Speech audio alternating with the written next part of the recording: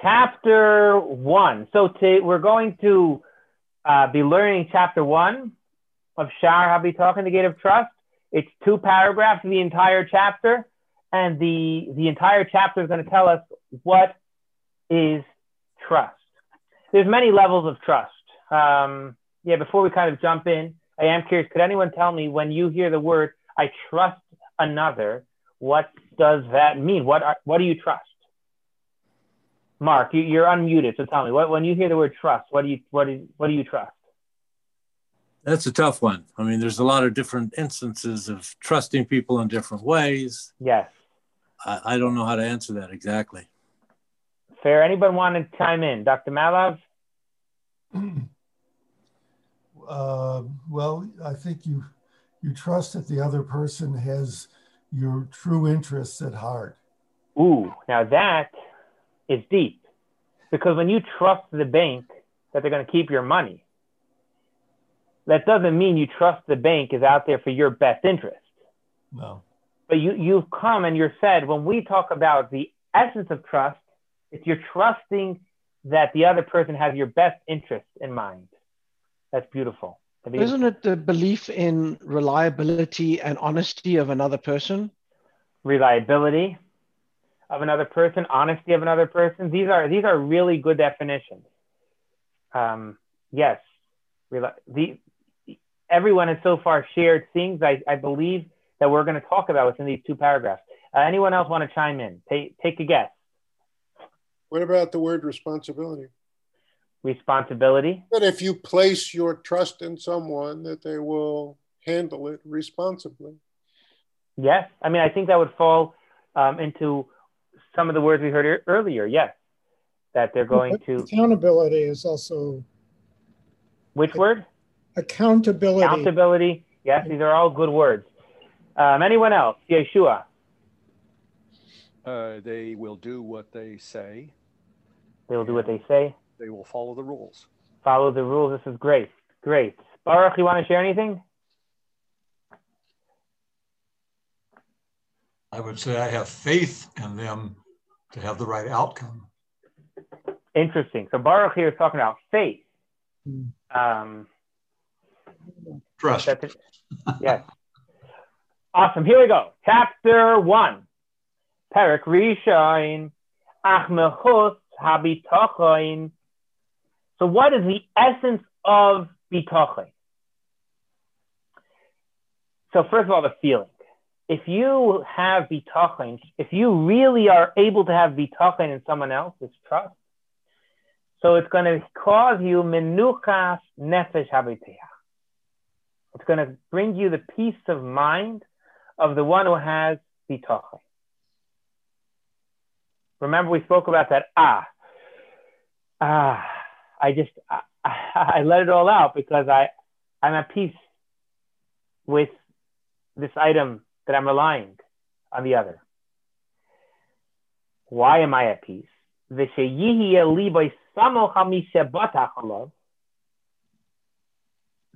that he relies on the one in whom he is trusting, that he, and we heard these words just mentioned a moment ago. I want to tell you, everybody in this class, he really hit it on the nail. So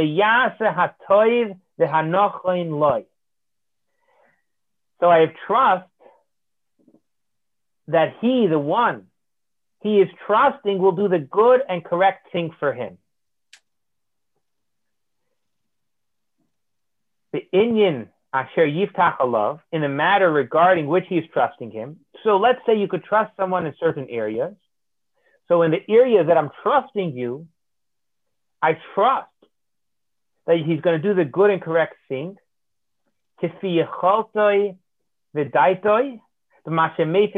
According to his ability and knowledge to bring out that which is good for him into actuality. So here we're learning that real trust means I trust Mark regarding whatever the conversation is, that he's going to do what's good for me according to his knowledge and his ability.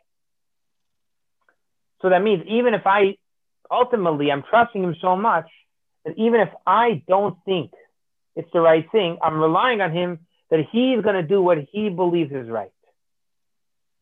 And somehow all of this relates to having trust and reliance in Hashem.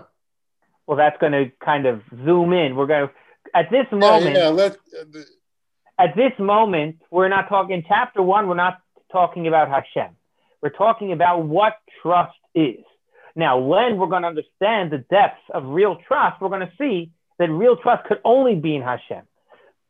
But at the moment, we're saying that the definition of trust is knowing that the person is going to do whatever he can according to his ability and his insight, what's good for me.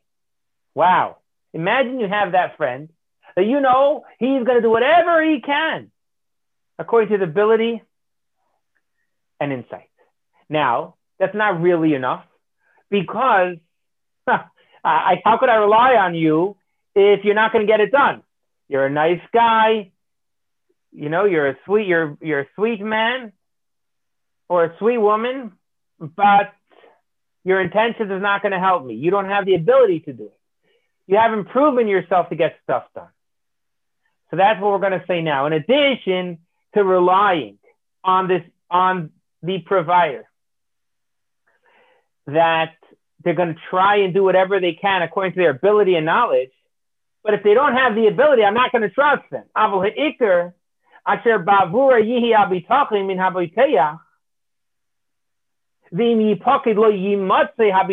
the main thing, which as a result of which the person trusting will trust, and without which he will not trust,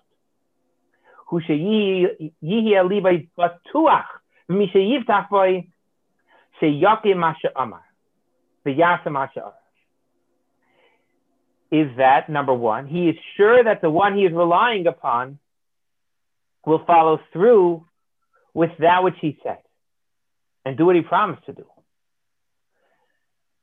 So if this person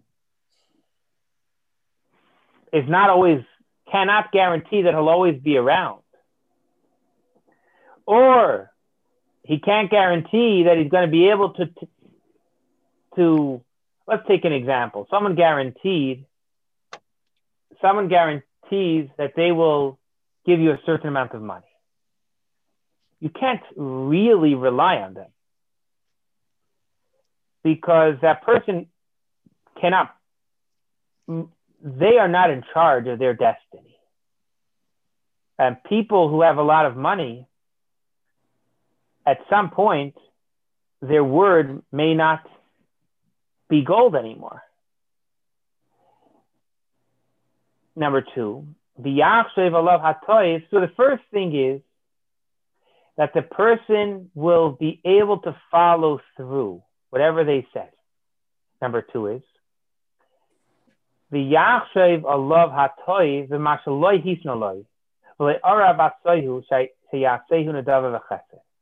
second thing is, and this is really deep,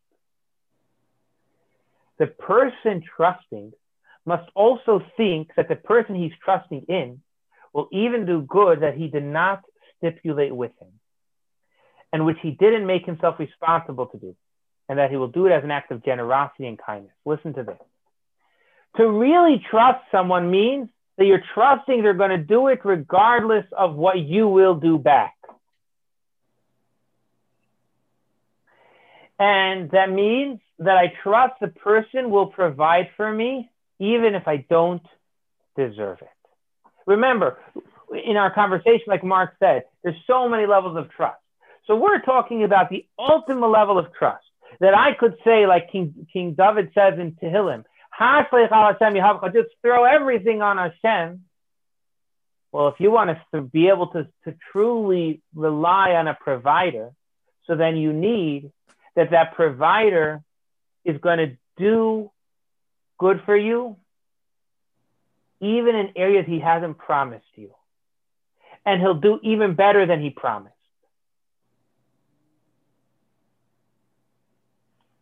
So we have over here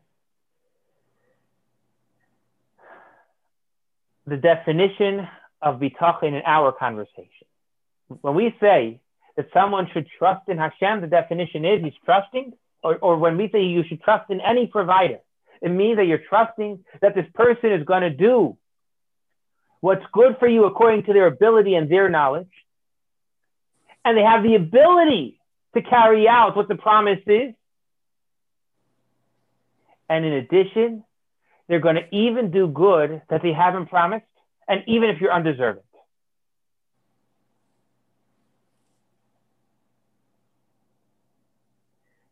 Oh, no. Wow. Even if you're undeserving, even in areas that Hashem has not promised us.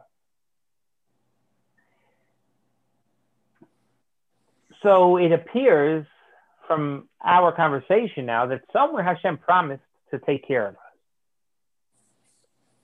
Where did Hashem promise to take care of us? It's a klutz kasha. You know, in yeshiva, there's something that's called a klutz kasha. You know what a klutz is? A what? A klutz.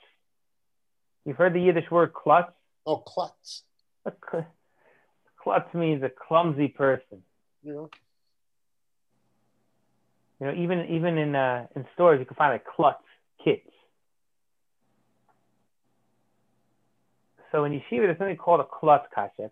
It's a clumsy question, meaning it's just like an outstanding, obvious question. The outstanding, obvious question is, here we're talking about that we should trust in Hashem. But where did Hashem even promise us that he's going to provide for us? But where is that promise written? I mean, Mark, is that a good question? Is that a fair question? The good thing about saying Mark is there's two of them. You're going to say A or B? I was just going to say, A or B. I like it.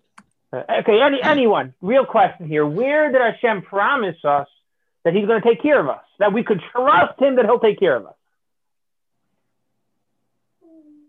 You make the covenant with Abraham.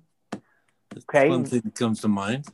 Okay, what did Hashem say there that implies that he's always going to look out for our best no matter what, and that you could always trust him that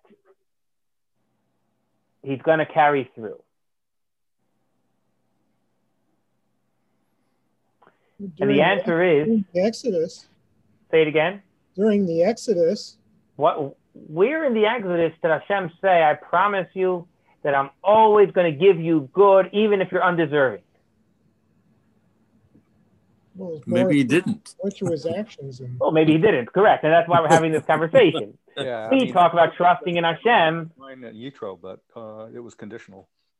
Say it. Sorry, Yeshua. Say it again, please. Didn't we just read something in Yitro that was along this line, but it was conditional. It was not unconditional. So you're making the point that it is conditional. It's conditional on getting the Torah, keeping the Torah.